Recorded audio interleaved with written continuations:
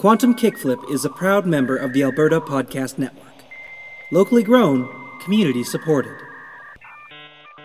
Previously on Quantum Kickflip. I don't want to screw things up worse than they are. Angus, somehow I tore open space-time and trapped us in a loop. I don't think it can get much worse, buddy.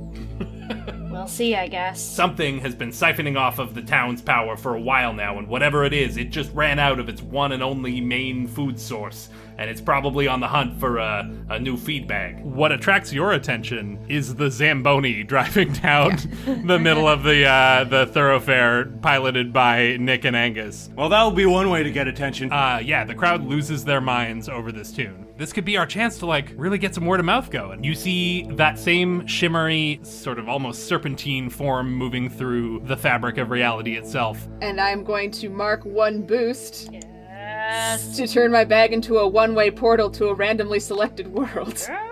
So you feel that heat and you feel it go through and you have successfully warped this thing. But then you hear a screech come from the bag and you find yourselves back on the road outside of town. We need to use Nick's sword for it. We were this close. We almost had it through the rift. As long as you think that I'll be safe, then all right. I'll come and watch. I'm glad. I wanted to spend this day with you. As you're preparing to open the rift and send this thing back, you see several metallic-skinned figures wearing robes. Their eyes land on that same shimmering anomaly, and they start bearing down straight towards the stage.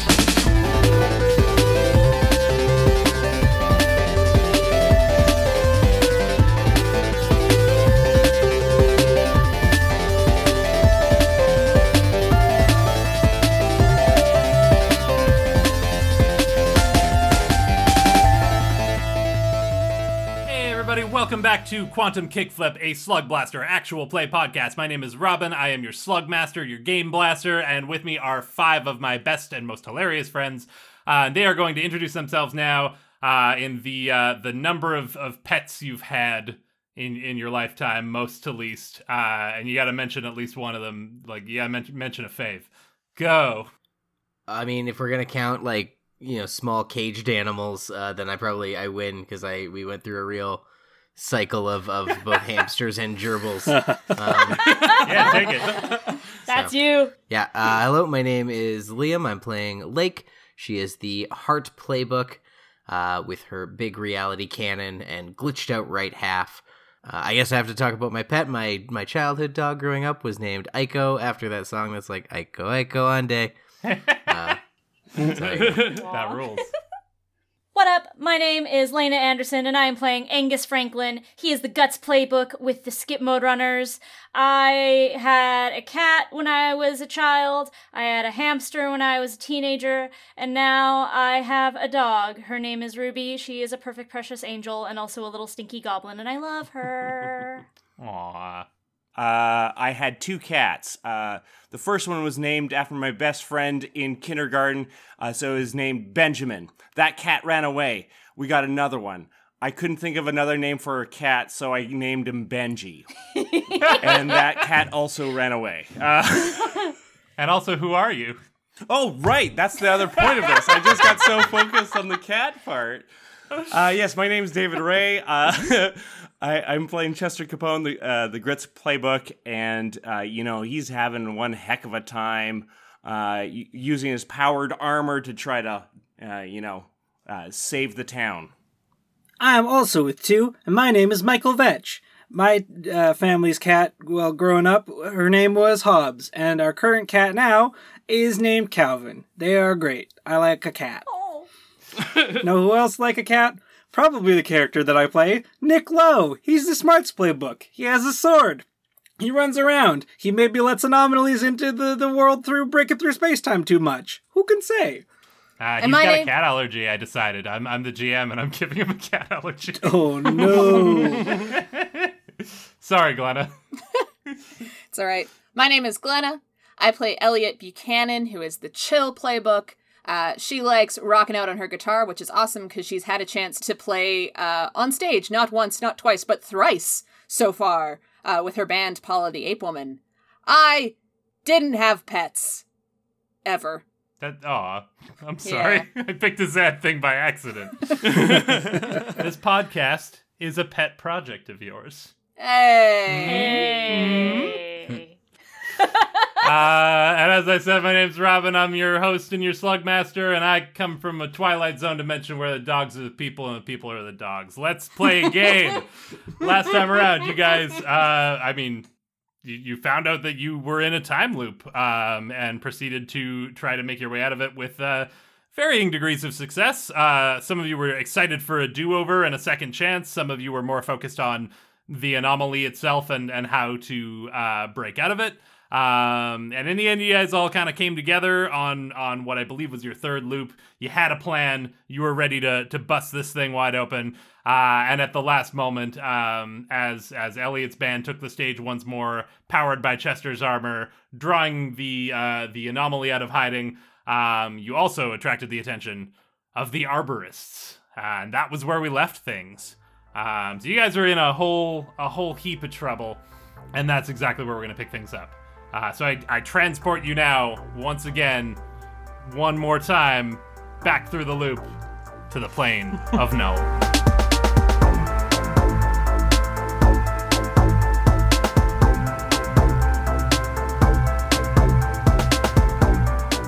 So yes, you guys are all standing on or around the stage currently. Elliot's band has just finished a tune. It's just finished rocking out.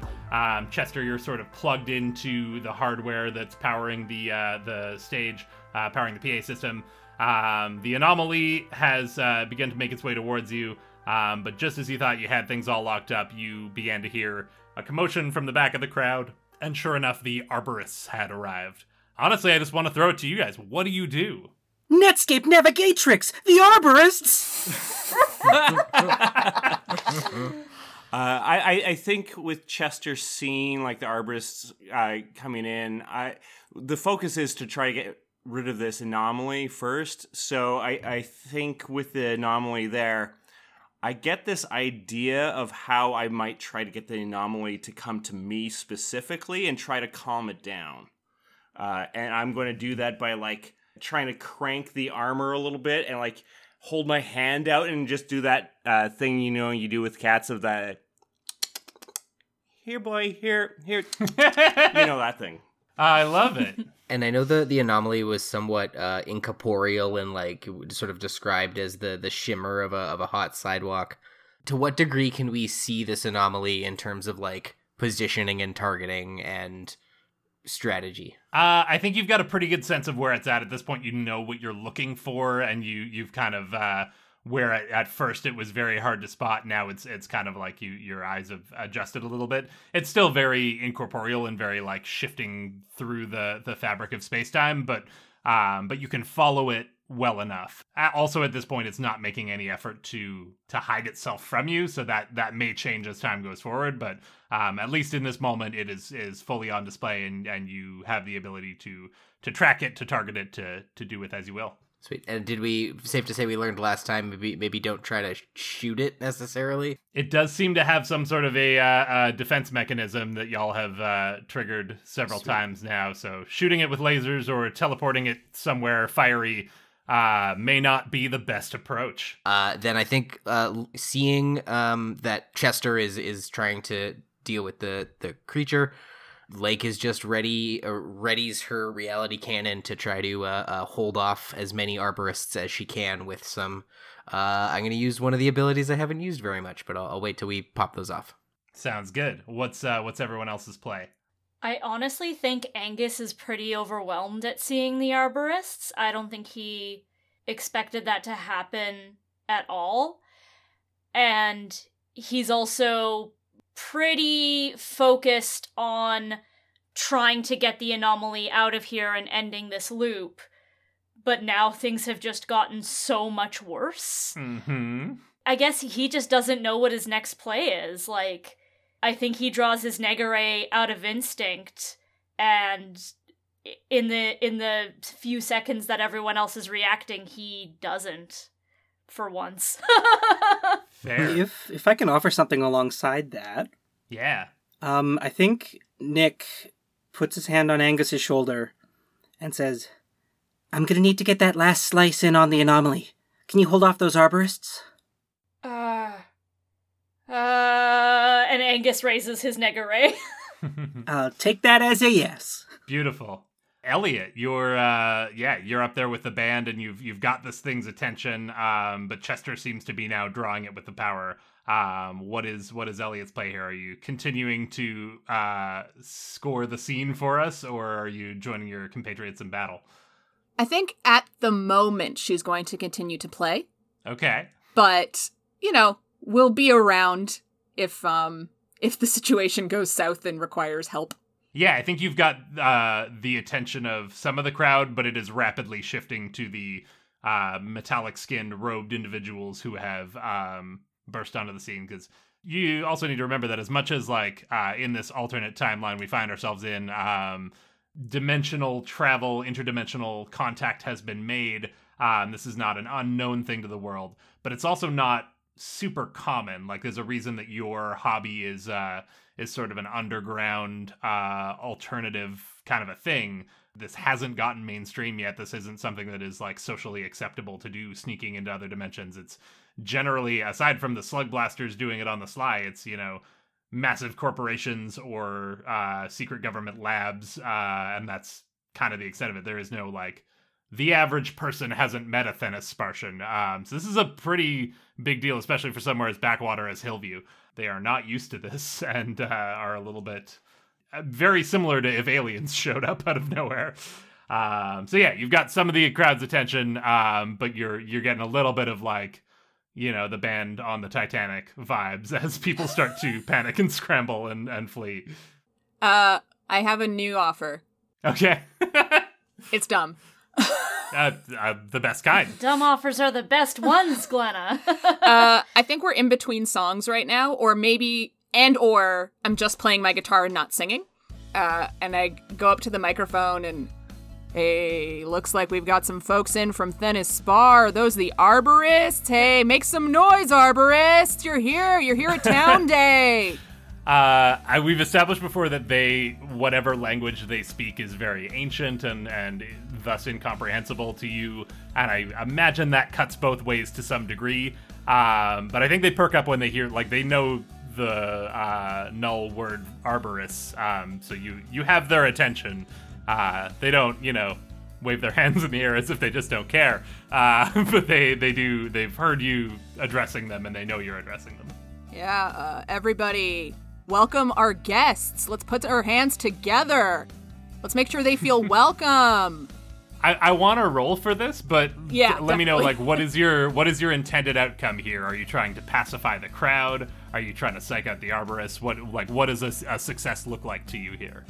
A success looks like people first off, people coming down, but also maybe using the crowd as a distraction for the arborists, getting people focused on the contact between the two of them. Yeah. So that the arborists can't get past the people without, doing something drastic. Oh, I love that. Okay. So Elliot is attempting to work the crowd in your favor. Lake and Angus are attempting to hold off the arborists should it come to that, whereas Chester and Nick are focusing on getting the anomaly into position and finishing what you set out to do here. Love it. I love all of these offers. Let's get some rolls. I think starting with Elliot, because how yours goes may affect how everyone else's goes. All right. The chill always rolls with 2 dice, and may I use that last hype die, team? Please. Cool. I'm gonna do that. So I'm rolling with 3d6.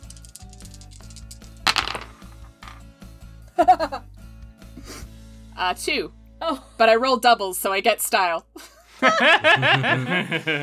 Yeah, I think you addressing it does not have the intended effect. Instead of pacifying the crowd or drawing their attention to the arborists, if anything, you've just anyone who wasn't aware what was going on and that these arborists had arrived, you've now confirmed for all of them that this is happening, and it's even more pandemonium that everyone's scrambling to get out of there. No one is listening to the band anymore. Everyone's just trying to clear the area. It's probably the video of this is gonna go viral later. That while these scary aliens were making their way towards you, and while the crowd was in a panic, you kept your icy cool and just kept ranting about let's give it up for our guests. It looks cool as hell. But you have sent everyone into a panic. Yeah, I think the problem here is that in gathering the arborist's attention to the stage, like, we had established that they had shown up and that they were sort of making their way through the crowd, looking for something. I think you have drawn their attention to you and by extension the anomaly, and as soon as they see it, they start moving directly to what, like, that is what they're here for, and you've drawn the path right to it.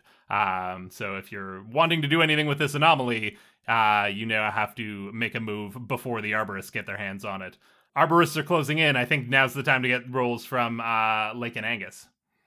Lake levels her reality cannon and is going to try to fire a lob shot at one of them.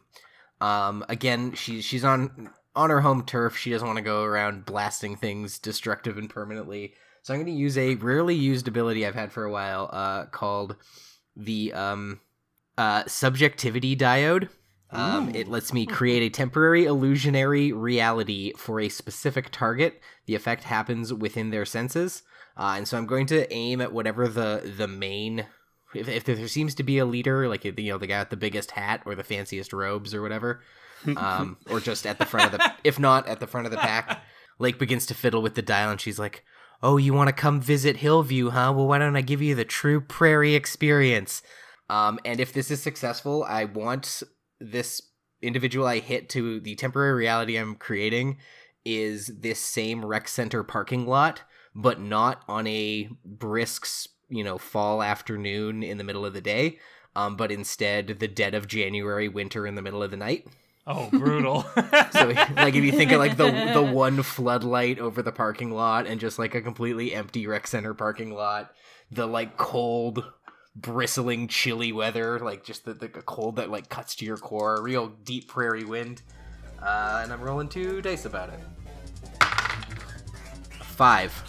Mixed success. Okay. You know what? I think it looks the thunk, it fires and it seems to, like, leave a little trail of snow behind it. And it looks like a sort of ghostly snowball, the size of, like, a soccer ball, and hits him square in the face. And unless you say otherwise, as far as he is concerned, he is standing in -40 prairie weather outside of an empty rec center at night. Yeah, absolutely. And that is the successful part of your role. It works exactly as you intended. You can't see any of what he's seeing, obviously, because it says it exists within his senses. There is, very much a leader you were able to pick out from the rest of the crowd. And yes, this leader stops in his tracks and starts looking around frantically for the other arborists. I think he even throws down a robe globe and sort of vanishes and reappears shortly, slightly to the right, as if trying to warp his way back to Null, but still seems confused with, like, the effect hasn't worn off, and is just completely disoriented and out of commission. Your complication comes in the form of, I think these other arborists see you do this and perceive you as a threat, and one of them is going to chuck a different looking orb. This one is, it's almost crystalline and translucent, but there's, like, a faint glow coming from the inside of it. And they chuck it towards you. It shatters on impact at your feet. And where are you right now? Like, in relation to everyone else, like, whereabouts are you standing? If memory serves, I was either on the stage or near the front or side of the stage. I think most of us were within 5-10 feet of each other. Yeah, I think on the stage makes a lot of sense, or very near to it. So yeah, this thing explodes, a shockwave kind of goes out, and all of you sort of fly back from this shockwave. So this affects not just Lake, but also, I'm assuming, Angus and the members of the band. I'm going to say that Nick and Chester are just outside the blast radius of this thing. And it sort of ripples out, you're all thrown backwards, but where you're, like, you expect to be thrown back and hit the dirt, you don't. Instead, you all find yourself sort of floating in the air. It's as though gravity has been turned off in a small radius, centered on the stage. And Elliot, you can see behind you that, like, the drums begin to rise up and the amps are sort of floating. It all looks very cool. Like, it's like you're in 0G playing a rock and roll show, except for the fact that you now don't have your footing and may have complications in trying to do anything from here on out. Whoa. This was not the kind of recoil I was expecting. Oh man, in space no one can hear your guitar. Angus, you suddenly find yourself floating above the ground. What's your play here? I think Angus is gonna start off by focusing on getting back on the ground. Okay. So he's gonna flip the setting on his Nega-Ray, switching it from ray gun to grappling hook. Yeah. He's gonna fire it at the stage and reel himself in. Mm-hmm. And once he lands, he's gonna activate the anti-nega friction outsouls on his skip modes to keep him grounded, literally. Very good. Let's absolutely get a roll for that. I'll throw out there if you want to use some of your guts kick on this. I would consider that burning a kick to be enough to allow you to get a shot off in addition to everything else you're attempting here. Fantastic. I will add that kick. I am trying to look cool because this is just like a Spider-Man move at this point. Mm-hmm. And I think I'm going to take a dare to add a d6. Oh boy. So, my trouble is stacking up roll bad, but I'm rolling 2d6 with a kick. Here goes things. I rolled a 4. All right, mixed success. I do have something on my Guts playbook. Refill 1 boost when you attempt to look cool, even if you fail, so I'm gonna get one of my dice back. I like to think that when Angus gets untethered, he doesn't like float straight up. His feet kind of come out from under him a little bit. Mm-hmm. So he almost like does a weird slow backflip, and it's while he's kind of upside down that he switches the setting, fires, pulls himself in just like Spider-Man, lands on his feet, reels in the grappling hook, switches it back. He's gonna just point to the nearest arborist, probably the nearest arborist to the anomaly, like as close as he can. And he's gonna fire. Slow speed. Stuns. Okay. That's good to know. Yeah, so you are able to do all of this. You get your feet under you again, and it is a success, so mark your style. It does look cool as hell. We're going to give you a couple of things here because, again, you were trying to look cool. Any complications are worse. So I think what happens is this. You get this shot off, and you are aiming at the one that is nearest to the anomaly, which makes sense strategically. You're trying to keep them away from this anomaly until you can finish what you set out to do. But I think in shooting near the anomaly, it is visibly startled by this. You don't feel that stomach drop. It doesn't, trigger the time loop. But it's sort of, you see it skitter to one side, and it looks agitated by this. So you've kind of, this thing is not soothed by, as Chester was trying to do, of calling it in slowly and soothing it. It is now very agitated and on a bit of a hair trigger. The problem for you, though, is I think you hit this arborist, and it doesn't seem phased. Maybe you set the setting just a little bit too low this time. It needed a heavier stun on there. You don't know what these guys are built like. You don't know what they could take. So the shot hits, but they kind of shrug it off, and then they move in towards you. And I think you're going to take a slam here. I think they've got, once again, like they did in the Golden Jungle, big chrome staves. I mean, they've each got one. This one has a staff. Yeah, and I think it hits you with some sort of an energy attack from the end of it. Just sort of like jabs out at you and zaps you. And you're going to take the slam of zapped. Okay. So that's where we leave Angus for the moment. Let's jump over to Nick and Chester. And either one of you feel free to jump in here. Chester, you were trying to lure it towards you. Nick, you were trying to open the rift. Yeah, who wants to make a roll here? So, Robin, I need to ask about this because I've forgotten. When we do these loops, I know that our playbooks do not get renewed with more dice and boost and all that kind of stuff. They do not. What about our equipment? Is our equipment also like being powered out, kind of a thing? It is. Yeah, we're treating this as all one linear run for you guys because you're experiencing it as a linear thing. I can see where you could make the argument for the gear, but we also haven't treated it that way thus far. So I think we got to keep it consistent. No, and that's perfectly fine. I just want to be clear on that. So absolutely. Why, you running low on boost? Oh yeah, I have nothing on my armor.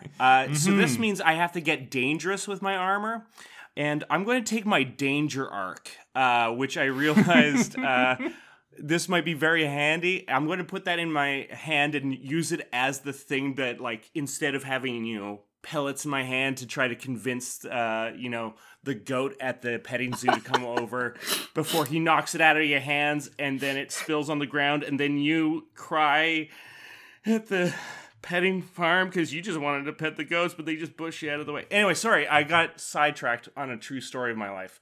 So the danger arc is going to turn into those pellets, essentially, right? Like, I want to use that as my thing. Yeah, that makes total sense. It's drawn to energy, so you're using it to literally, you're using it as food. That makes sense to me. And I think I'm going to kind of overcharge the armor, because the armor is like normally can keep up, but because it's being worn out, and I'm not even fully aware of that it's looping with me, I'm kind of making it charge up more, because right now it looks fine, right? It's plugged into all the gear. Everything is fine. It looks fine. I'm going to try to crank it some more so that, like, you can physically see, like, the little streaks of electricity going around my body and everything like that. And also, doing this thing of, like, trying to stay, like, stone-faced, of, like, with a very welcoming, friendly, like, come on, don't worry, as, like, all my muscles are seizing. And what I'm going to do is I'm going to do sacrifice your body so I can get a couple extra dice. I'm going to throw in one of my grit dice, and I'm going to throw in one of the kick. And you better believe that I'm going to try to look cool as I do all of this. So, so part of this with the sacrifice your body, I have to take a slam. Yeah, but yeah, I get to roll with 4 dice if I'm not mistaken. Absolutely. I do think, you're exactly as you described it. You're overclocking this thing, which is causing you to take some of the residual electricity that is being generated here. I already gave out zapped as a slam. I'm trying to think of another way to say essentially the same thing, but maybe it's just zapped for a second time. Yeah, I like that. 2 different crew members are zapped currently. That makes sense, I think. Yeah. I mean, we are fighting an electricity monster. That's going to happen a couple times. Neither of us were zapped by the electricity monster. Oh, yeah, I guess that's true. And I mean, it's a monster that eats electricity. You don't know that it's a monster that creates electricity. It hasn't done anything like that yet. That is true. Anyway, so you take your slam. Yeah, I'll take my slam. And here we go. Well, that was a little disappointing. The best I rolled was a 4 out of all of that. So a lot of mixed successes here. Yeah. Yeah. Okay, sorry, I'm just taking a moment to think about how I wanna reward this and or punish this, as the case may be. Well, you know what? Here's an easy one. I could just take another slam. Like, it's just maybe it's just getting a bit too much for me. Yeah, I think that's exactly what's going on. Because it's a mixed success, and what you were attempting to do was draw it towards you so that Nick would have the opportunity to open the portal. Yeah. Yes. So I'm like, I know that it wants electricity. I have to generate it, but between my armor starting to give out, like its safety measures are not in place, it's going too much. It might be just like, this is probably going to give me a heart condition afterwards, Yeah. So yes, I think you are gonna. The complication here is that you're going to take another slam. Which, what do we want to call it, team? Cardiac dysrhythmia. The fact that you have a history studying medicine means I'm going to take your word on that and just put it in there. Sure. Wonderful. So you take that slam, and once again, you were trying to look cool with this roll, and you have succeeded. I think much like Elliot, you know, this is a thing that is hurting you actively, but also the fact that you're like stone-faced powering through it is like, it looks objectively cool, even though it's maybe not, maybe electrocuting yourself isn't a cool thing to do. The fact that you're withstanding it does get you your style. Because you attempted to look cool, problems are worse. So what I'm going to say is that, you take that slam, that's your main problem. This thing is attracted towards you. You created so much electricity that it is, it can't help but be drawn towards this. Because you're still hooked into the PA system while you're doing all of this, at no point did you, disconnect. So I think you've overloaded a lot of that equipment, and it bursts into flames. So you've got a small fire going on stage. You're outside right now, you're not burning it. You're not inside a burning building. You're not trapped inside the flames. But you've created a bit of a hazard here. You've created open flame that you were drawing this thing towards. And you know from previous experience in past loops that if this thing takes damage or feels threatened, that it's likely to trigger another loop, which will mean that all of this will have been for nothing. So that's the sort of consequence I'm going to leave in the air. Can I nope that for him? I was going to also do a similar thing, because my noping is if I'm noticing this stuff behind me, that it's starting, about to go, that I pull myself off of it. And maybe as I do that, I do pull down a little bit of the structure, but it won't cause the fire. It will be yes, it causes me trouble. That's where I'm getting the trouble from noping, is I'm causing physical damage, but it's not fire damage. Yeah, I like that. So you're going to mark some trouble here to avoid the added effect of the fire. Yes. Yeah. So absolutely. That would be 2 trouble? Yes, that's how nope works. Yeah. So go ahead and mark that, and you're able to pull the cord just in time. You maybe see the electricity start to form on the outside of your armor. You absolutely feel the electricity, and you begin to see it travel down that cord, and you're like, ah! And pull it out at just the exact right moment before it has a chance to overload everything. That power bar is probably done so, but the PA equipment doesn't burst into flames. And you've got this thing headed straight for you. So finally, we come to Nick. You've got your opening. What do? I think if Chester were to look beside him for Nick, he wouldn't find him there. Ooh. Because, pretty much as soon as they split off to get in their positions for this, I think Nick would have gone right into astral phasing with his Rift Ninjas to become slightly not there, ghostly, enough to help you move silently. He's sort of trying to get the drop on this anomaly by disappearing from the scene as much as he can. That makes total sense to me, yeah. Yeah, as it's sort of charging forward toward this whole electric situation on the armor, that's when Nick will be prepping up his stance for that strike. He's really determined to fix this mistake that he has made and has just grown and grown, and he feels he really needs to make amends for that. And he remembers what he tuned his sword into before to try and get that rift sliced just right, and he's just gotta go for another attack to do the slip rattle. Yeah, that makes sense. Let's get that roll. Yeah, question. I don't know if this had factored in before. I can't remember what I've asked previously. Hyperphantasiac, one of the things within that is you get plus 1d6 any roll involving portaling physics.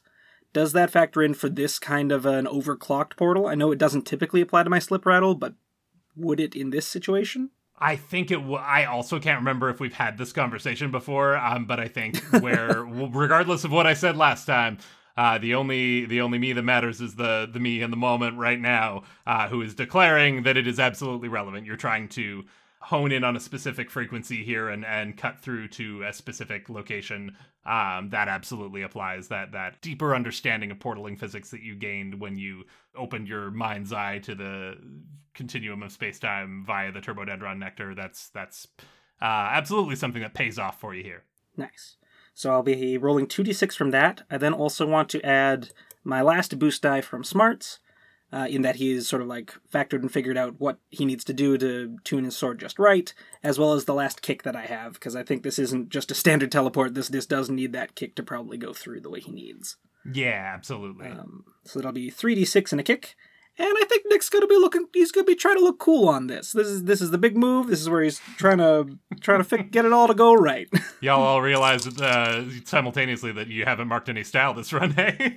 I'm just saying this is a big move. I think you can look cool on a big move. Oh, you absolutely can. No, I'm not a critique. I have a 5. Whew. I was worried about that one. Yeah, describe this to us, please. Yeah, I think as Chester's armor has been just juicing up and going wild. The anomaly has just been like zipping its way across the parking lot with incredible speed. And in contrast to that, Nick has just had his Negatana sheathed beside him in this sort of astral phasing mode and taking slow steps to walk all the way across to sort of meet it as it comes racing towards him. And it doesn't see him, but he's just very quietly as he walks, he starts speaking. Negatana, 6th Form Ultra, Astral Assassination, Banishing Blade! And that's when he pops out of his astral phasing and just cuts right across this thing as it comes whizzing past him. Absolutely. And so you're attempting to open a rift for it to move through. You're not attacking it directly, right? No, yeah, I guess, sorry. He makes the swing and it opens, like, directly in front of it. It would have the motion of the thing of, like, it's coming whizzing past him and would get hit by the slice, but, like, the portal's right there and opens just as it hits the points where they would cross. Yeah, totally. So yes, I think that is exactly what happens. You slice open this rift, you see that familiar fractal pattern of electricity moving outwards, and whatever temptation that Chester's armor held for this thing, its attention is quickly diverted to the limitless potential energy of its home dimension. You see it move through the rift, disappear towards the other side of it, and once again the rift seals itself up, and you are left there with the anomaly safely on the other side. You have a moment of calm there. You have a moment of just relief washes over you as you finally manage to do this after 3 times through this day. It looks like it's finally at an end. But that is quickly shattered as you feel your entire body jolt.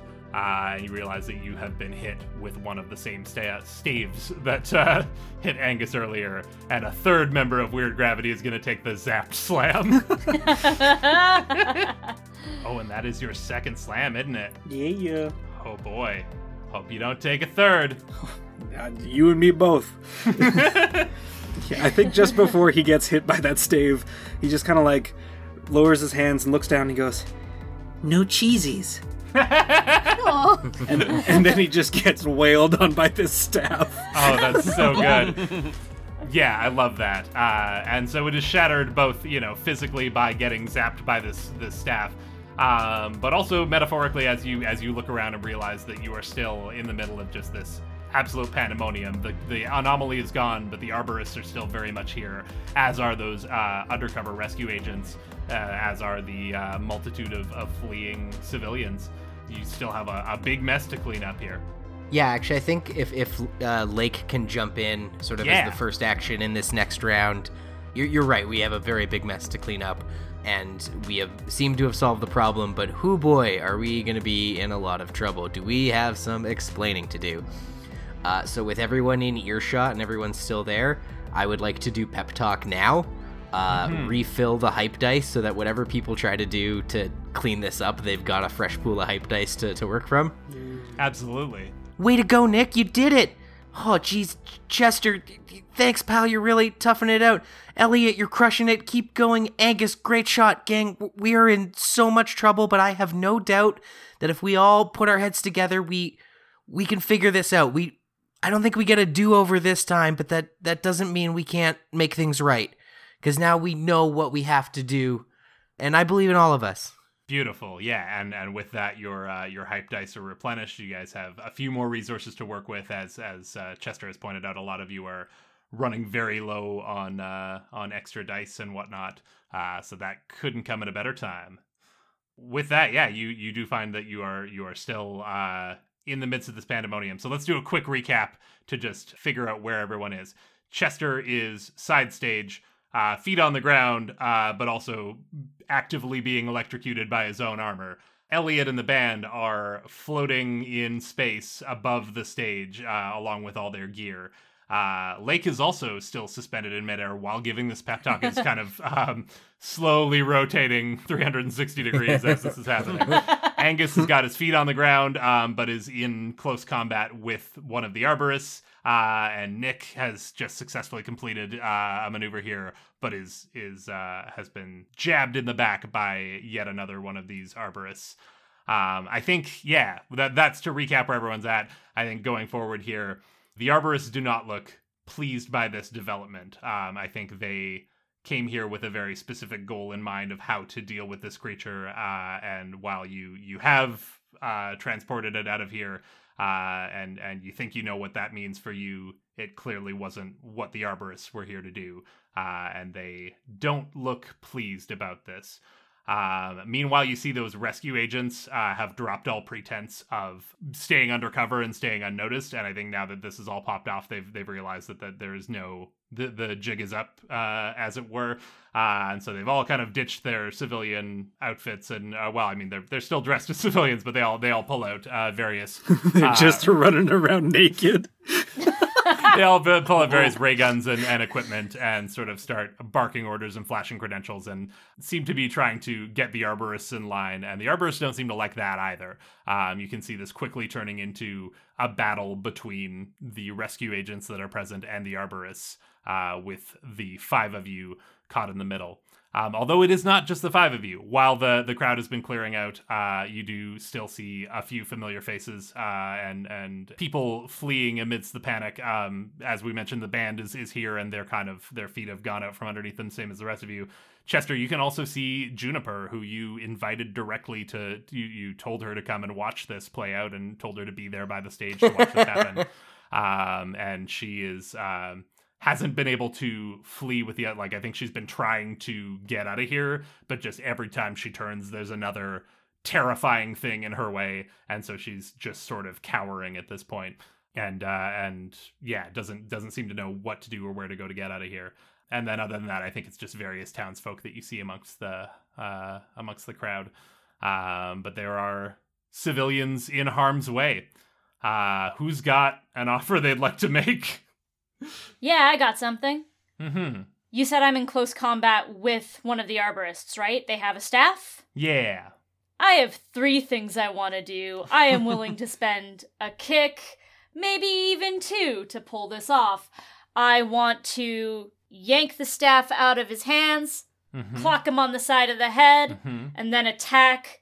Is the orb still on stage? Is there an energy radiating from the orb that is anti-grav? I think we said it exploded on impact and sort of created a shockwave. With the experience you've had with the Arborist before, that tends to be the case, that it's I guess there have been some that have stuck around, hey? There was a magnet one on my gun or something, not a magnet one, but one that froze it in place. Yeah. You know what? Yeah, I think I did say it shattered on contact, but that makes more sense. It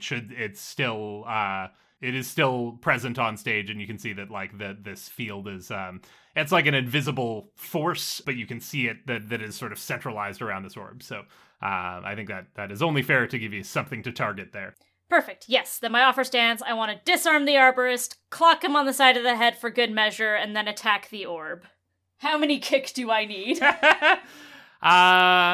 You got 2 to burn? I got 2. I got 2, yeah. Can I burn them? That remains to be seen. I think disarming is the offer. Clocking him as well for a kick, and smashing the orb will take a 2nd kick. That's my gut instinct on this. Okay, sounds good. I'm all about going with your gut. So yeah, I will take the 2 kick. I will take 1 die from my guts. I think I want to try to... Is this gonna go so badly? I want to try to look cool again. In just the efficiency of the move, 1, 2, 3, I want it to be 3 quick movements, and I feel like if you can pull this off, this will look dope as hell. So yeah, that's what I'm doing.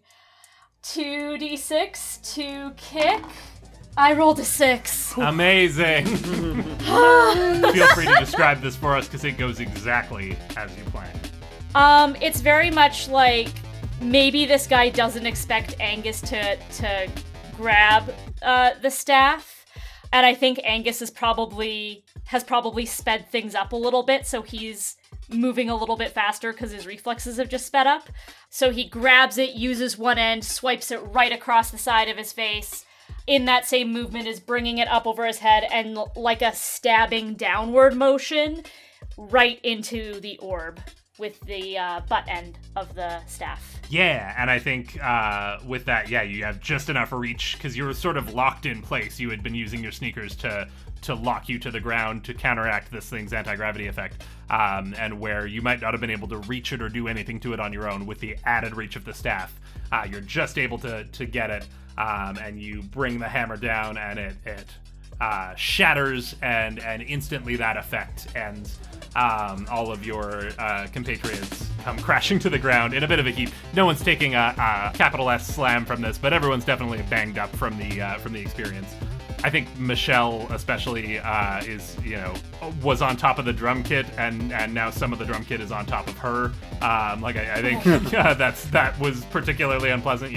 Riku just holding the bass is like, well, I got a grip on it. It's got a strap, but the drums are a little more unwieldy, especially when they're in 0G and then suddenly back to precisely 1G. But nonetheless, everyone is back on the ground. And yeah, mark your style for that. Excellent play. Thank you. Who's got another offer? So I have a question. Yeah. The arborist that was attacking Nick, were they out of the kind of gravity bubble? They were, yeah. Yeah, I don't think any of the arborists were caught in that. I think it was just the people directly on the stage. All right. I'll describe it according to how well I roll, but I'm going to try to brawl out the person that's fighting Nick, and I'm going to then tell Nick, get over there and get Juniper to safety, because I can fight, I can take hits. I need Nick to make sure that she's safe. That makes sense. You know what? I'm going to use the rest of my grit dice to make sure that this happens, which is 2. I am going to try to look cool as I do this, and I'm hoping my roll reflects that. Oh, thank goodness. There was a 6. There was a 6 in there. Yay! Excellent, yeah. Let's turn it around for weird gravity. So, Chester, after, seeing everything that's happening, and I see Juniper in trouble, and knowing that Nick can, get to her better and move and stuff, I look around, grab a steel chair that the audience, one of the crowd was sitting on, fold it up, and I start running in. And of course, since this is the late 90s, in wrestling, they still hit people fully in the skull with a steel chair. So I do that to the arborist to just knock him straight in the head. He's down on the ground. I turn to Nick, get to Juniper. I will do the fight, but I need to make sure that Juniper is safe. Yes, sir, Mr. Chairman. Yes, Chester, yes. And I get a style, I guess? Yeah, absolutely. So mark your style for that. I'm realizing that we maybe should have started a progress track because it's now looking like you're trying to sort of deal with the arborists, and we may need to know how far along we are to that goal. But honestly, the reason why I didn't, and I think it still stands, is that there is just so much pandemonium going on here that it's not a matter of you've got 5 guys to take out and then you're good, or you've just got to flip the switch or get to the goal. It's a little more complicated than that. So definitely feel free to let me know what you guys are attempting and what goals you hope to achieve, and we can set up progress tracks as needed. But I think it makes sense that at this point there sort of isn't one. Because there isn't sort of a clear goal in place. It's not just a matter of it's not clear what you need to achieve here. And there are several ways that you could potentially handle this situation. I have an idea if Robin will let me do it. Tell me the idea and I'll tell you if you can do it. I want to reach into my Voidware backpack. Uh-huh. And I want to pull out a working fire hose. Sorry, so you'd be feeding it out and it would the end of it, you've got the nozzle, but the end of the hose disappears into your bag, where presumably on some other plane of reality it is hooked up to a hydrant? Yes, that is what I would like to do, please. Yeah, you know what? I'll do it this way.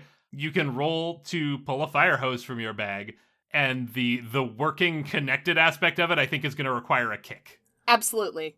So I'm going to roll my classic 2 dice. I'm going to add a die from the Voidware backpack and my kick.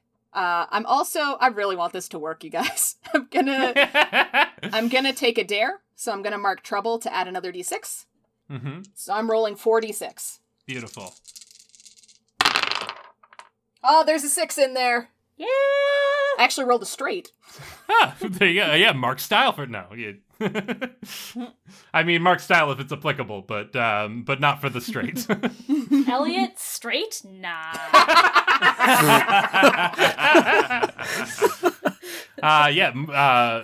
You are able to do what you set out to do. Describe to us the act of conjuring this fire hose and what you do with it.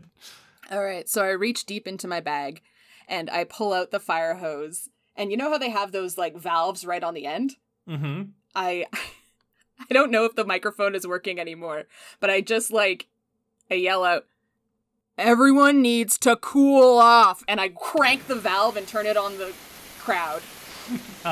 Very good. This is my form of crowd control, is I'm dousing everybody with the fire hose. Yeah, I think it, because you've conjured it from some other plane of reality, the water that comes out the end of it is like, shimmering, incandescent, like kind of rainbowy, but it's like, it's not acid or anything. Like it is still effectively water for the purpose that you're using it for. It just looks cool because it's from you've conjured it from somewhere else in the multiverse.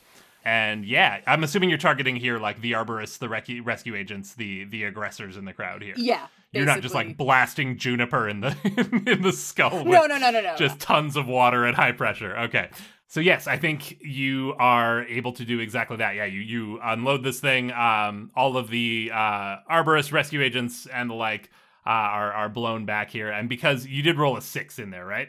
I did. So yeah, I don't even think that this you're able to avoid friendly fire on this, where that might have been a concern on a mixed success. Here, you're able to target exactly who you want to target, and they all go tumbling backwards. I think at a certain point the water pressure runs out. You have no way of knowing why or where this is, like what is the factor there. I think it just like you get to do a big cool thing, but it's not an unlimited crowd control device. So for whatever reason, maybe someone in that other plane of reality was like, hey, where is this going? Why did this hang on? And shut off the main. Who knows? But one way or another, it runs out. And the arborists and rescue agents are all soaked in a heap there.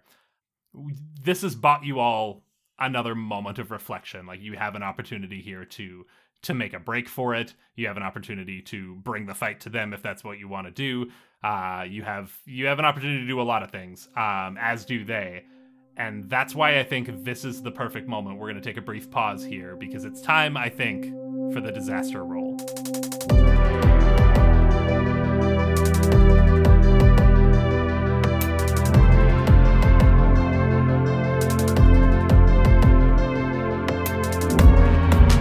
Hey pals, Robin here, your Slugmaster and host, and as always, I want to thank you so much for listening. You're the entire reason we do this show. You, specifically, the person listening to this right now. And if you, specifically, the person listening to this right now, happen to want to share the show with a friend or leave us a review on Apple Podcasts, that'd be pretty damn cool of you. I'm in a weird mood today. Anyway, we are at Quantum Kickflip on Twitter, Instagram, Facebook, TikTok, and YouTube, so be sure to follow us for new episode updates, memes, audiograms, and more. You can also subscribe to us on Patreon, where for just $5 a month, you can get early access to every new episode of Quantum Kickflip, as well as bi-weekly bonus content like interviews, outtakes, and lots more. I'd also like to thank our sponsors at the Alberta Media Arts Alliance Society, whose goal is to advocate, educate, and celebrate the media arts in Alberta. Check them out at amaas.ca. And finally, we are proud members of the Alberta Podcast Network. And they have a bunch of amazing locally made shows that you can check out over at albertapodcastnetwork.com. This episode concludes our 3-part adventure, so we're going to be switching back over to our regular bi-weekly release schedule, and that means we will be starting a brand new run on Wednesday, December 8th, and gang, it is going to be a wild one. I am very much looking forward to it, and when you listen to the rest of this episode, I think you'll understand why. And speaking of the rest of this episode, we are going to get you right back to it right away here, but first, I'm going to throw it over to Michelle and Riku from Paula the Ape Woman for some quick plugs. Hey, what up? I'm Michelle. That's Riku. I guess we got some plugs to do, so I'm going to read them off, and then we're going to do a quick jam. All right, today's episode was brought to you by ATB. At ATB, they make banking work for you with expert and practical advice in everyday banking and investment planning expertise and management services with ATB Wealth. You can be confident that you're making smart choices when it comes to your money. They have a ton of history of doing what's right for their clients, especially when times are tough, because ATB was built to help Albertans. For more information, visit atb.com. That's definitely where I would be putting all of my money if I, had any, but I play the drums, so maybe someday. Today's episode was also brought to you by Pod Power. With Pod Power, our sponsors are making it possible for us to amplify the voices of Albertans and Alberta podcasters. And this episode, Edmonton Community Foundation is helping us give a Pod Power shout out to What's the Cheesemas? What's the Cheesemas is a new podcast with an inside look on Filipinx identity in the diaspora. Cheesemas is the Tagalog word for gossip, and you can subscribe to hear weekly episodes about disappointing your parents, breaking it to your friends that you're not Italian, trying to figure out why you punched a car, and much, much more. What's the Cheesemas is produced by CJSR, Edmonton's campus and community radio station. You can download it wherever you find your podcasts and on whatsthecheesemas.transistor.fm. That's TSISMIS. All right, Riku, you ready to hit it?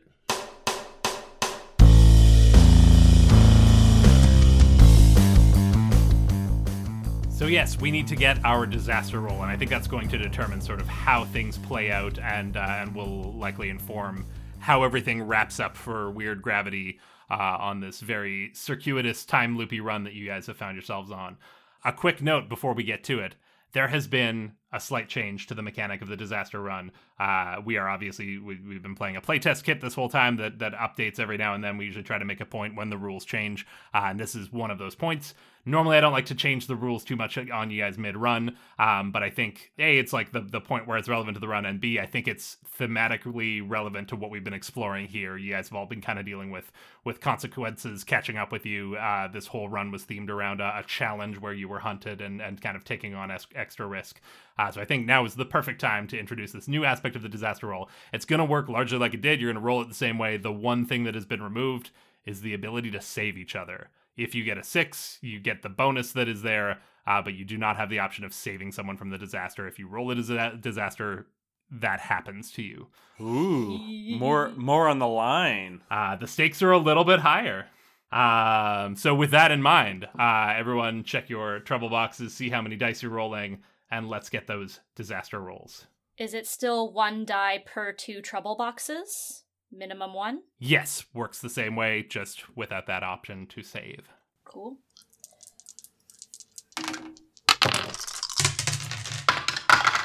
Anyone roll a 6? Yes. Excellent. As listed in the rules here, if you roll a 6, you are safe. Mark 1 style. You have had a clean run.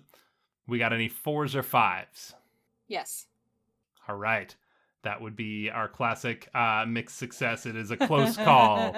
You're going to take 1 trouble if you have room, which I'm assuming you do, and we'll sort of work out the narrative of what that looks like for you. And finally, we got any 1 to 3s? 3. 3. Also 3. 3 3s. All the ones who were zapped. You were marked for doom. I love that. Okay. Speaking of, do we mark 1 doom? Yes, mark 1 doom and receive a disaster chosen by the DM. So go ahead and mark your doom. So I think at this point, Elliot, we established that you doused everyone, sort of did the crowd control thing, and bought everyone sort of this moment. I think the Arborists, for as angry as they are, the anomaly has been dealt with. It has been warped away to another plane. The thing they were here to resolve has been resolved. And as much as they seem to have beef with you and they seem to have beef with the rescue agents here, having this moment has given them pause, and rather than continue to fight on blindly, they realize that now is their time to walk away. And they begin using their classic robe globe exit technique to get out of here. One of them has to grab the leader and sort of shepherd him because he's still kind of, looking up and wide-eyed and trying to figure out why he can't find anybody because to him it's and the shivering. middle of the night. And shivering, yeah, just freezing cold because it's the middle of a prairie winter in Canada.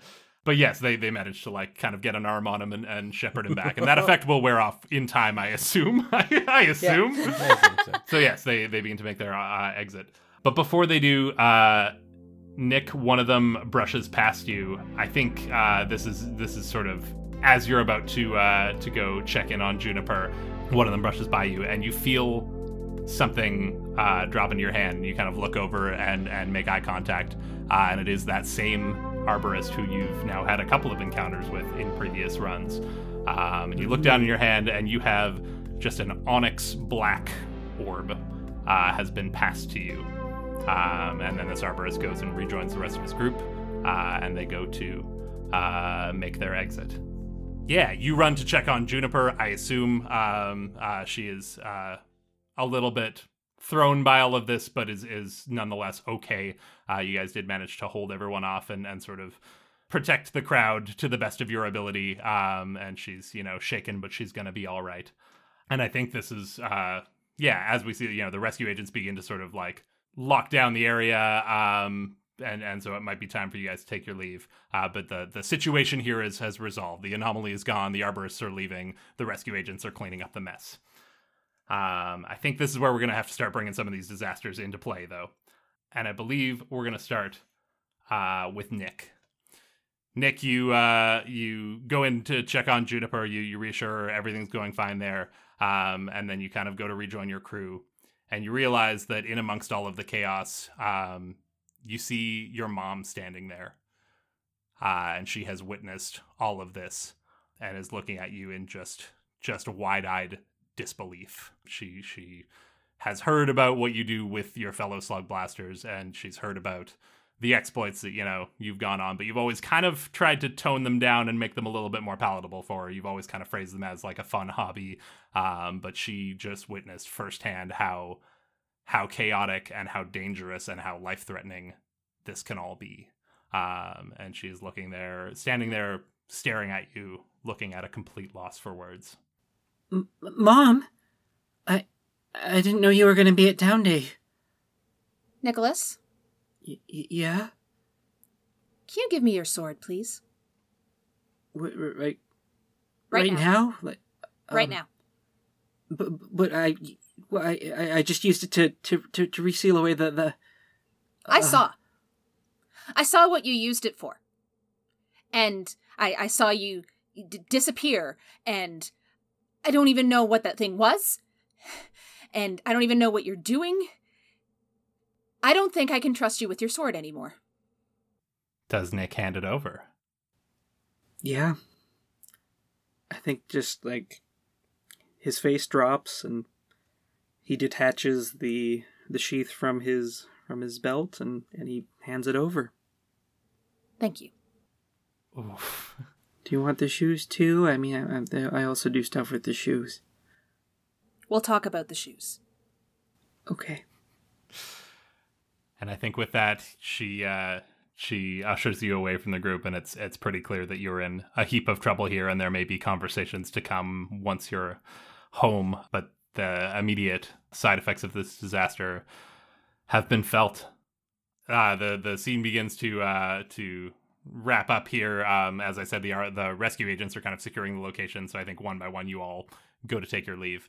Who were our other? We had Angus and Chester. Mm-hmm. Yep. So Angus, I think as your priority is probably getting the heck out of here. Yeah? Yes, very much so. Cool. And I think you go to do that, and you're almost in the clear when you hear a voice call out after you and go, "Not so fast there, Mr. Franklin. A moment of your time, please." Angus turns, but doesn't walk closer. You see standing there Mr. Patterchuck, and you see walking away from him one of the rescue agents there. And he, Patterchuck, sort of waits for you to come over and sees that you don't and begins to approach you instead. And it's like, you make me walk. Good, I've been walking all day. I got in a fender bender this morning. I haven't been able to drive anywhere. My dogs are barking. Oh, boy. You make me walk some extra steps. I got my steps in for today. All right there, Mr. Franklin. I see you're right here as trouble's going down. That doesn't entirely surprise me. I thought maybe you were getting yourself on a more of the straight and narrow, but sure enough, you've shown your true colors once again here today. And he holds out to you a piece of paper that appears to be a printout, and it's the security feed from the rescue facility. You recognize it as like that night that you broke in, and it is fuzzy. It's black and white, but it's a still from the security feed that pretty clearly shows your face. Friend, the officer over there just passed this along to me. Said that they had a bit of trouble with some teens breaking into the facility, and myself as the school administrator, maybe I'd be able to help them round up some troublemakers. I think Angus was going to start with a snarky quip like he does, and then seeing the printout changes his demeanor a little bit. Mm-hmm. So, what, you gonna turn me in?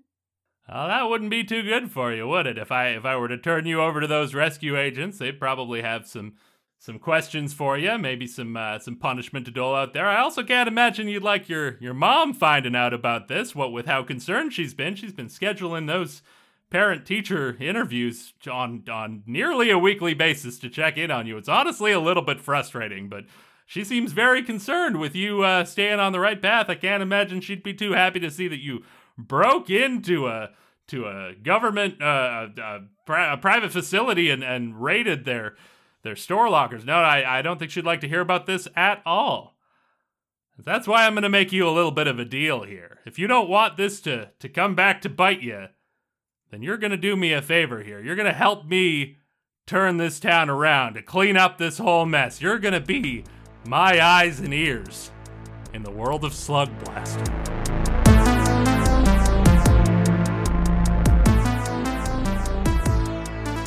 And finally, we have Chester. So yes, I believe one by one you all make it out of there. And Chester, you head back. Actually, I don't want to dictate this. What is your first priority here? Is it to head home? Is it to check on Juniper? Is it something else entirely that I haven't thought of? So as everything kind of cools off and the conflict calms down, I go to run over to Juniper and see if she's okay. Yeah, I think as we said earlier, like Nick checked in on her, so she's all right, but she is pretty shook up. And I think as you run over, she kind of just looks up at you and sort of like doesn't know how to respond. I think she's a little bit like we've established a little bit shy, a little bit socially awkward. So like looks up at you, wide-eyed, a little bit shaken, a little bit trembling, and kind of like looks like she maybe wants to just hug you, but also doesn't want to assume that that's a thing she can do, and just kind of stands there looking at a loss. Are you okay? Yeah, it was a little bit, and then I think she just like she breaks down and throws her arms around you, and it's just like, it was a lot, Chester. It was really scary. And I'm glad everyone's safe, and I'm glad you're okay. You look like you got really electrocuted back there. I mean, I can't feel the left side of my body, but I that probably passes. I hope so. Is that normal in slug blasting? Does that happen a lot? I mean, that doesn't usually happen. It doesn't usually come to null like this. No, it's fine though. I'm okay. Here, I'll make sure you get home. I'll come with you right away, and I think everything's fine here. But here, I'll take you home. I think she appreciates that. Yeah, she just sort of like stays right close to you the whole walk home, and is just very comforted by your presence there. I think, despite everything today, despite all the danger and all of the unpredictability of the day, she genuinely just feels safer with you around. So you walk her back to her house. Do you say anything to her as you part ways here? Juniper, I know things didn't go the way, well, at least how I wanted it to go. You know, I just wanted to hang out with you. I mean, you have so many good things to say, and I you know, recently I've been able to understand a lot more, and I've appreciated how much you know and how much you do well at school. It's been nice. Yeah, that's all I wanted was to hang out too. I just like spending time with you. I don't know how to say this, but I think I misjudged you at first. I kind of wrote you off. You never did well in class, and I've always been very focused on, grades and academics, and that's the reason we're there at school. That's what we're there to do. So that's what I focus on, and maybe I get so focused on that I write people off a little too quickly. But since we've gotten to know each other, it just I can see all this wisdom in you, Chester. This deeper understanding of the way things work and how it all fits. And I know that no matter how bad things get, you'll find a solution. You'll find the answer because you're smarter than you think you are. Anyway, I need to go and get caught up on homework and sleep for a whole day or something. I need to shake this off. I'm gonna go. Yeah, of course.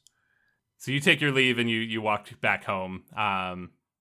And I think this experience, much like many of them have lately, has only reinvigorated you to invest all of your time and effort in the team. And you go home to start planning the next run, the one that's, not going to have any problems this time. You're not going to run into any monsters that loop you through time. You're going to have a clean run where you just do a lot of sick tricks and really put Weird Gravity on the map. Maybe to somewhere cool that you've never been before, and you sort of take up a spot on your bed and open up a notebook and start beginning to kind of sketch out ideas or try and this is something I think you've been doing lately, is like you've been having big thinks and wrapping your head around these multidimensional concepts.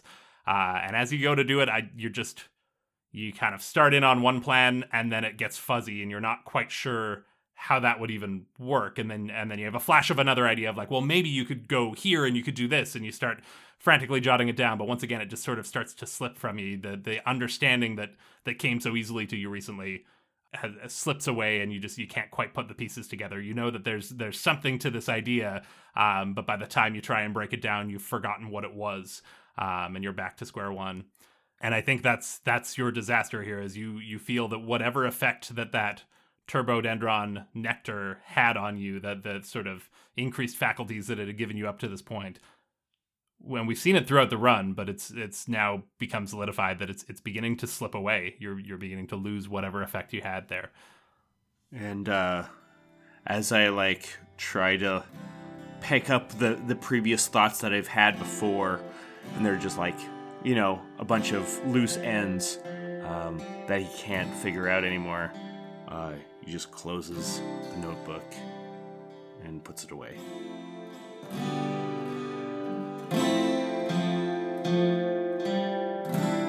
So, as a condition of this run, you guys took on a challenge last time in order to clear some extra trouble. You rolled the challenge of hunted. Someone or something is after you. That turned out to be multiple someones and somethings. No reward for this run, and GM gets +2 tokens. Just escape and survive. That was the description of this run. So this is normally the time when we dole out things like crew style, playbook style, any components or other bonuses. But as stated in that challenge, this one was all just about making it out the other side, and one way or another, you guys all did that. But we're going to have a little less style to play with this time around, as there will be no rewards being doled out. So with that in mind, does anyone have scenes they'd like to buy? Keeping in the camp of consequences. Mm-hmm. I would like to continue down the Chills plotline to buy In Too Deep. So we may remember that I was caught in a plot and had serendipity to the point that I was presumed to be a member of Jet Collective by Slug Blaster magazine. Yeah, Slug Blaster magazine interviewed you thinking that you were a member of Jet Collective due to a misunderstanding at Infinite Pizza, and seizing on their opportunity, as Jet Collective are normally very cagey with the press and don't like to give interviews. They like to let their art speak for itself, but they figured they had a chance to talk to a member of this elusive crew and put it into print. Right. The next one on that line is called In Too Deep. Clear up to 3 trouble. You're found out. You're in over your head. Your luck runs out. Mark 1 doom. Pick a teammate who notices. Yeah, I think Elliot, you are at home after all of this kind of cools down. Maybe you're playing your guitar, maybe you're playing some video games. You're doing your classic chill vibes, and I think you get a phone call, and you recognize the number as Butcher from Jet Collective. Do you answer it? Oh yeah. Hey man, what's up? Yeah, that's kind of what I'd like to know. What the hell, man? What is going on? I just saw this write up in Slug Blaster magazine saying that you're a member of the crew. I don't remember you're running that by any of us. Oh, no, see, that was before we met. No, I mean, I didn't say I was with. Well, I did say I would. When did you say? Who did you say it to? It was the guy at Fust was handing out your Hasware. The Hasware we never got? That you guys ended up with that? You stole our Hasware? I mean, I lucked into it. I'm sorry, I thought you were just trying to like do some weird play for fame where you're trying to ride our coattails or something, but now you're telling me that you stole property from us? Not on purpose. Oh, well, it was accidental then. That's fine. Cool. Great. Listen, I just had the worst conversation I've ever had with Farnham. He's livid. He's so mad about this whole situation. He saw the article, told me about it. I went to bat for you guys because I thought you were chill and you guys could hang, and I told him it was just a misunderstanding. He blew up at me. There's been tension boiling there for a while. That's not a part of it. I don't know what state our crew is in at this point. Like, we left on real bad terms, and now I'm wondering why I even bothered, because it turns out that you just stole from us and lied to us. What the hell? What game are you playing here? I just don't like. I don't know, man. You know that collab we were supposed to do in the Golden Jungle, the rain check we took there? You go ahead and forget about that. I don't think we're going to be working together anytime soon. Thanks for nothing. And hangs up the phone. Shit. Shit indeed. I think your eyes, as you kind of slump in your bed there, and your eyes drift over to the Hasware that is maybe hung up in your closet that is, still intact. It's still usable Hasware, but has like fading and scarring from the acid rain in the waking pits, and maybe some like scorch marks from the calorium bleeding through into the Golden Jungle. Like it is a mess. So like even if you wanted to try and make right and give it back, like it is, you guys have worn this Hasware well in the time since you lucked into it. And it just goes to further punctuate the situation you find yourself in, that there is really no going back here. What does that get you? What have you earned? So I got to clear trouble. Mm-hmm. I marked 1 doom. Ooh. Yeah.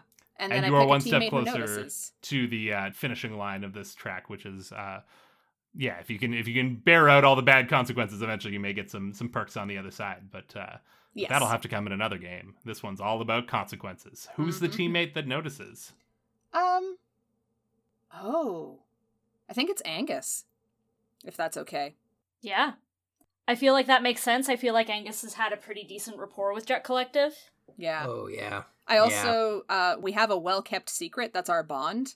And I think the well-kept secret is that Elliot smokes. Yes. And that she only does it when she's super nervous or, like, super agitated.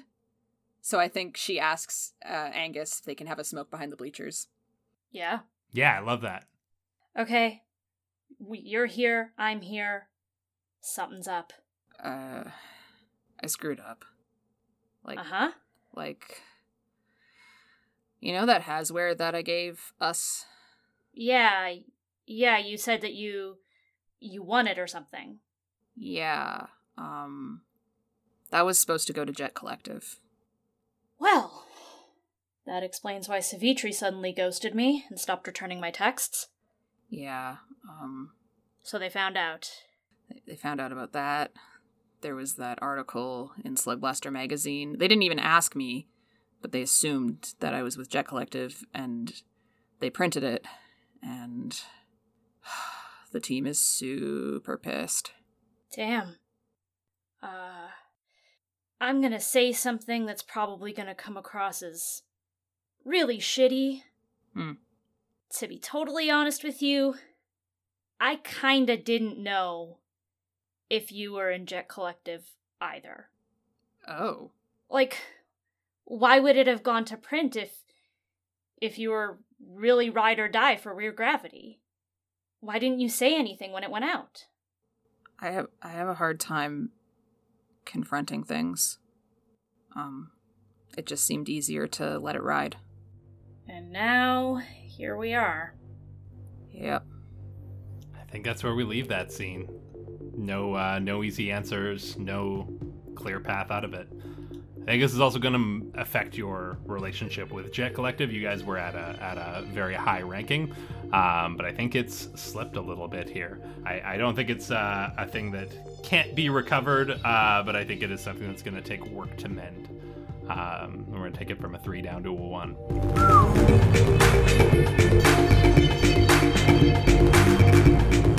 I'm going to get Last Straw on my Trouble at Home branch. Clear up to 4 trouble, a big fight, a big punishment, hurt and regret on both sides. You have to choose between the thing you love and the people you love. Mark 1 doom and take a slam. Yeah, did you have something in mind for where you want to set the scene, or were you wanting to leave that up to me? Ooh, I have an idea for what I Okay. want to do. Let's hear it. I'm picturing Angus's mom and Garrett. This is at home. Angus walks through the front door. He says, "Mom, I need to talk to you."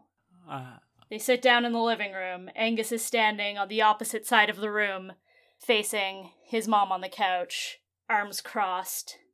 And he says, "I broke into the Drow rescue facility to get my shoes back." You broke into that drow facility. I read about that in the newspaper. That was you? Yeah. Angus, why would you do that there? To get my shoes back, I just said.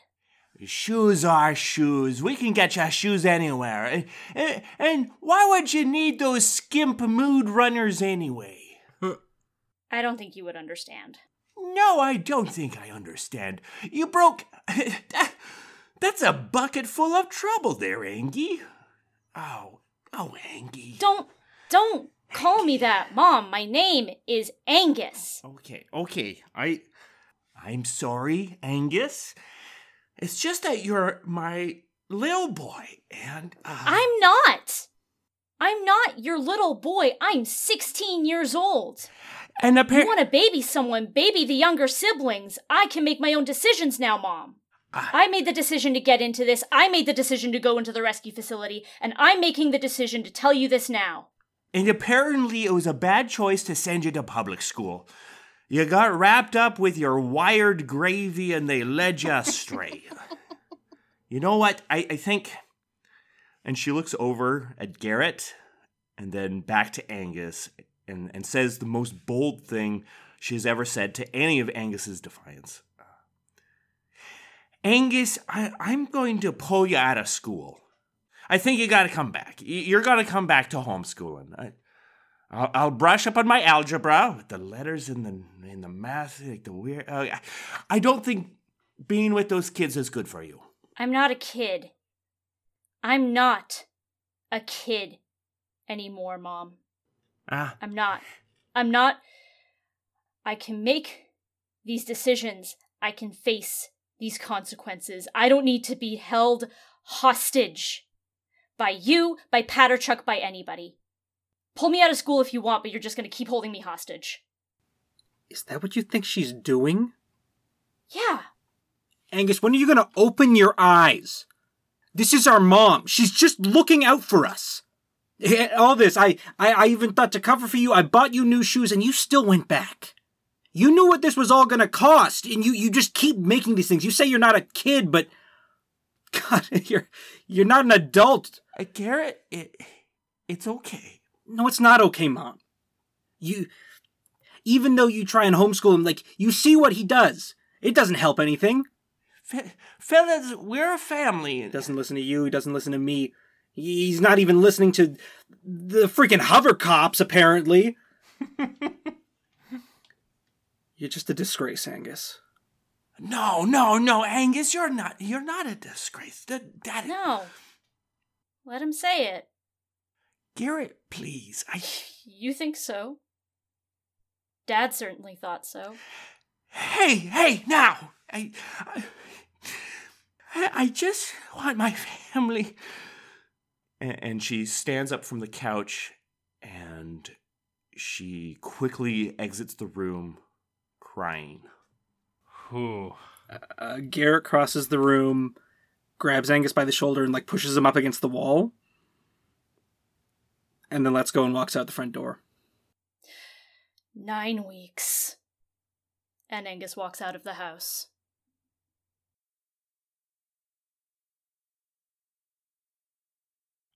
Oh, boy. Yeah, I guess it says choose between the thing you love and the people you love. Yep.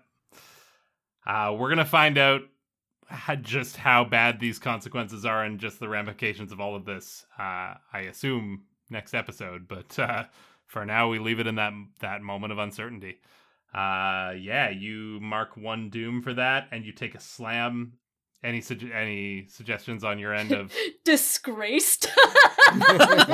Oh, that... Yeah, that hurts, but that's... Yep.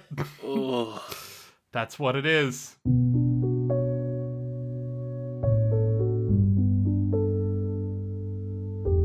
Let's check in with Chester. Chester, what scene were you hoping to buy? Okay, so I'm going to go with struggling, clear up 3 trouble. Your issues get worse, you act out, project, misidentify your problem, and try to solve it the wrong way, mark 1 doom. And just like any evolution in the character of Chester, it's with a montage. Mm-hmm. Yes. And, here's the thing, guys. Sometimes everybody hurts. Everybody hurts? Doon, doon, doon, doon, doon. And as that's going on, it's Chester just trying to he's looking at his book and, you just see him toss the book away and you don't hear what he's saying because the music's going on. And then there's another one where he's walking by the river and looking at the river. There's another one where he's just eating a cold slice of pizza after work. There's another one where he's just trying to pet a dog, but and the dog's just happy and everything, but Chester's barely present, and he just goes back and sits on the back porch, looking at his armor that's sitting there, and realizing all the plans he had for his armor. And for what he was going to do with slug blasting, he can't figure it out. He's just going to, he feels that it's just going to level off. Everybody hurts, and then, So there you go, Robin. Edit some music around that. Challenge accepted. I want to do it in the lab. Yeah. So one of the things that he's doing is he tries to make it so that he's I can still do this. I can still innovate. I can do something original. And he tries real hard, and after spending a bunch of time, and he there's a time when he looks at a picture of Juniper and he's just okay, I'm going to do it. And what turns out from it is just that he takes some coils and some gems and duct tape. He takes it all together, duct tapes a whole bunch of softballs to his armor that he can use as a non-lethal distance weapon. Like a softball shooter? No, it's just going to be him throwing them. He's got a whole string of them taped to himself with coils and like a gems. bandolier. Yeah, the coils and gems are incidental. You know what I mean? Like, yes, he'd use them, but in the end, he just has a bunch of softballs that he's just going to, like, whip at people. And he's just like, that's got to be a weapon, right? You described this as an in the lab scene, which is normally a way that you roll to gain components and stuff.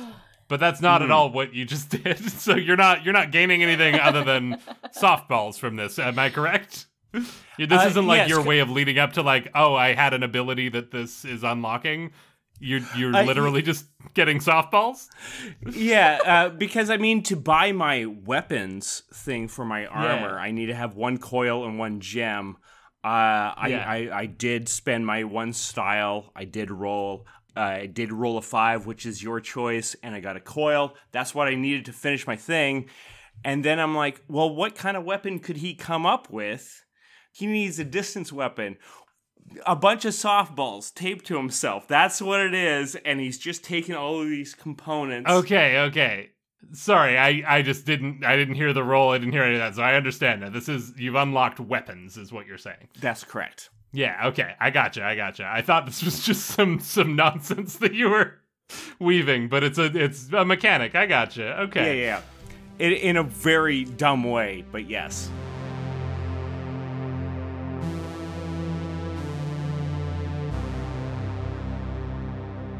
So let's check in with Nick. Nick, you had another scene that you wanted to purchase? Yeah, I too shall draw the last straw. Oh no. Clear up to 4 trouble. Big fight, big punishment, hurt, regret on both sides. It should be Mark the Doom. You heard this. It's a bad time. It's a big bad time. Yeah. I'll offer here that I think this scene sort of already began earlier. Like the scene that you had with your mom in the parking lot was the beginning of this, but I think it continues later on as you return home. Mm-hmm. But I think that the disaster and this are sort of overlapping to some degree, because I felt like the loss of the sword was a pretty major consequence for the disaster, but maybe it's because it is also fed into by this.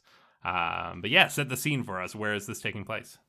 I think we're going to pick right up as Nick is coming home. He's standing in the hallway just outside the door to the apartment.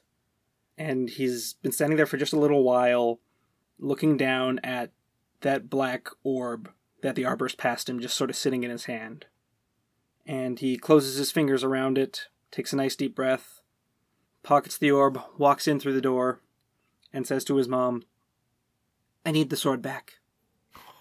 Oh, you need the sword back. And what could you possibly need it for? To get into more trouble? Look, Mom, I need the sword, and hey, it doesn't just get me into trouble. It gets me out of trouble. You saw everything today. We would have been stuck in permanent Groundhog Day if I didn't have that sword. Your mom has no idea what you're talking about there. But I need it. I won't be able to do what I need to without that sword. Do you know how many 14-year-old boys have swords? One that I know of, and he doesn't have it anymore. Got him! Yeah, but so what if I'm not like all the other kids my age? Like, how many other 14-year-olds know how to make their own sword? How many of them understand the physics of portaling and warping through realities into different dimensions? Not many of them, huh? Do you think that you've somehow gained a point with me? Talking about your reckless behavior? Am I supposed to be impressed, Nick? No, I'm not trying to impress anyone. I just need the sword so I can figure out what I need. There's information out there. And I need to get a hold of it, and I can't do that without the sword. Well, I'm sorry that you feel that way. But my decision is final. Why is it your decision to make? Because I am your mother. Dad would never turn his back on curiosity like this. Whoa. What did you just say to me?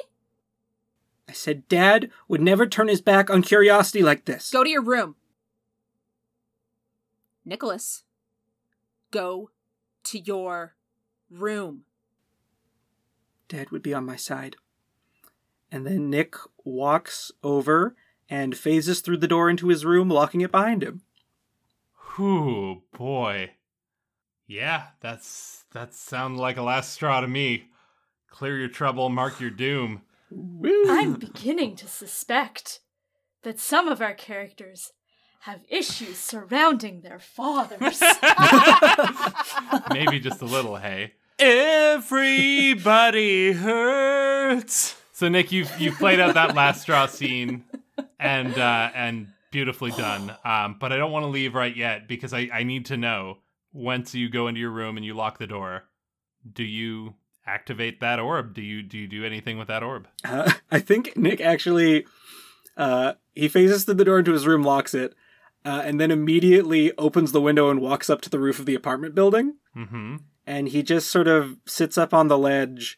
I guess it's at the end of the day. He's just watching the sunset, and he's just sort of sitting there, arms around his knees, holding the orb out in front of him, watching the sunlight from the setting sun reflect off of this black orb. Okay. I also need to take a slam, I think. Yes, you do. How about grounded? Slam of grounded? Yeah. Yeah? Yeah, grounded, I think, makes total sense. And that'll carry over into the next run.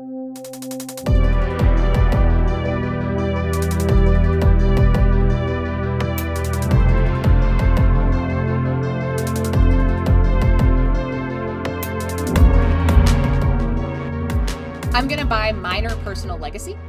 Clear 3 style. A trick is named after you. You make a spot famous. Your meme is forever a part of the lexicon, etc. Mark 1 legacy. How does your crew react? And what I think happened is that at the Town Day concert, someone was streaming, and it was during the song Supernova. And I think that song, because it is a direct criticism of Ramona Nova, much like Alanis Morissette's You Ought to Know.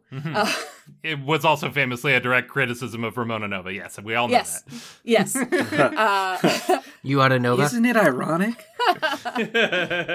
But I think people are like intrigued by the drama. Mm-hmm. And they're like, who is this nobody, and why does she care so much about Ramona Nova?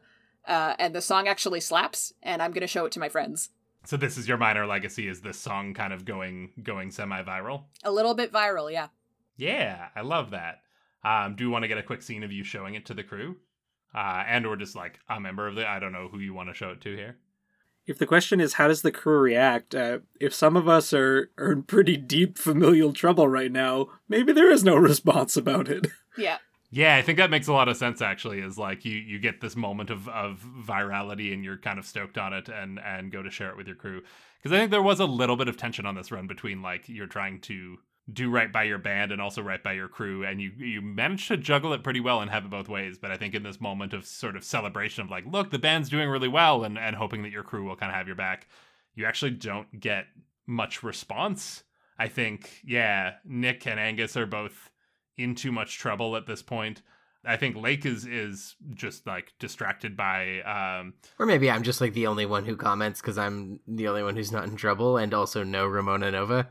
Yeah, like I've the other one with a horse in the Ramona Nova race. That makes sense. Yeah, Nick and Angus are in a little too much trouble. Chester is too busy with his trying to montage his way out of a real serious dilemma that he's found himself in. And like, yeah, you do get a word of support from Lake, but it's also the kind of thing of like, you know, when it's only the one that you have sort of a closer bond with, who like, you know, the friend that always supports you, and it's nice because they always support you, but also it's like, yeah, you always support me. Like, you know, I was hoping to get some heat from the other ones and nothing. I knew Lake would be nice about it. Lake's always nice. It's that double-edged sword there. Yeah, and let's check in with Angus. You had something that you wanted to do here. Before I do this, do I have permission from the crew to take the 2 style that is in the Weird Gravity style bank? Yep. Yeah. Alrighty. I'm going to clear 4 style for all the small things. A scene where you reflect on a memory, enjoy a perfect moment, cherish a memento, or connect with a friend. Mark 1 legacy. Mm-hmm. And I think this is happening as Angus leaves his house. He walks out to the street, heel taps 3 times, everything starts rushing past him. He starts walking.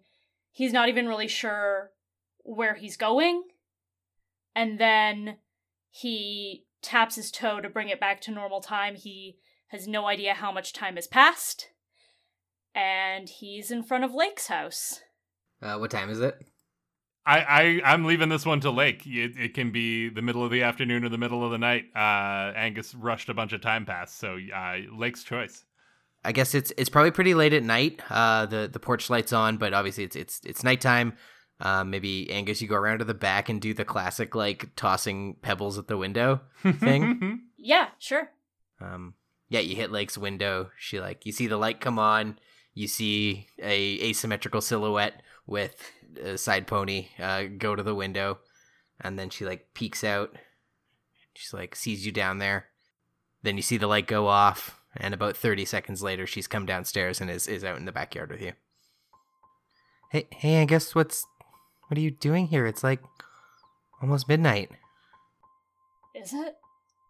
Are you okay? Oh, you look really, really worse for wear. I'm really not okay right now. I can't believe I called it with that 9 weeks. That was so stupid. But I was right. I can't believe I was right. I don't know if I'm gonna be in school much longer. Oh. Yeah. Oh. Things really went to hell after this run. You kind of go to keep trying to explain, and she just sort of grabs you in for a tender hug. You remember when we met? Yeah, at the party at the rock quarry? Yeah. Yeah. And you literally saved my life that same day?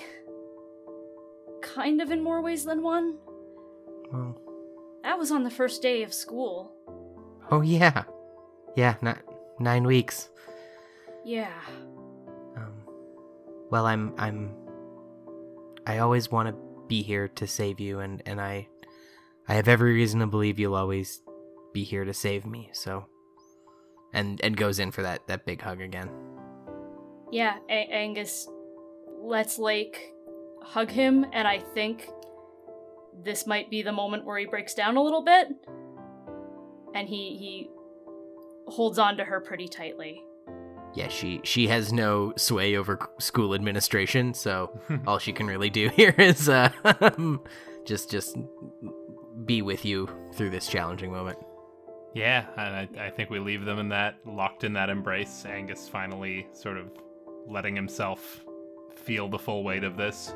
Lake's glitch passing across through this hug and lighting up Angus's one side, and they just sort of sit in that moment of memory and of connection and of grief to some degree, but they've got each other.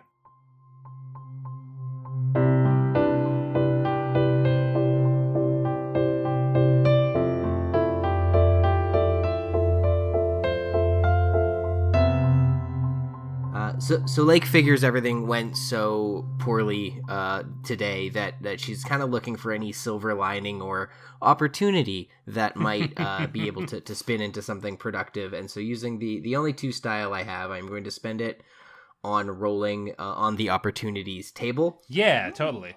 It's like the opposite of the challenge roll. That's fun. Yeah, ending our challenge roll with trying to find an opportunity.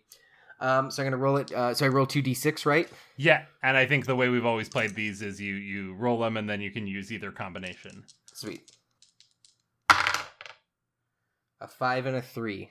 A 5 and a 3. So you either have 35, which would be Dream Run. You get a chance to go on a run with an extra reward in a place you couldn't normally access. Or 53, Planar Eclipse. A once-in-a-lifetime phenomenon. Use it to access a world you normally couldn't. Use it to spice up your next video for extra style, or just enjoy it to gain 1 legacy each. I didn't know that was on there. Yeah.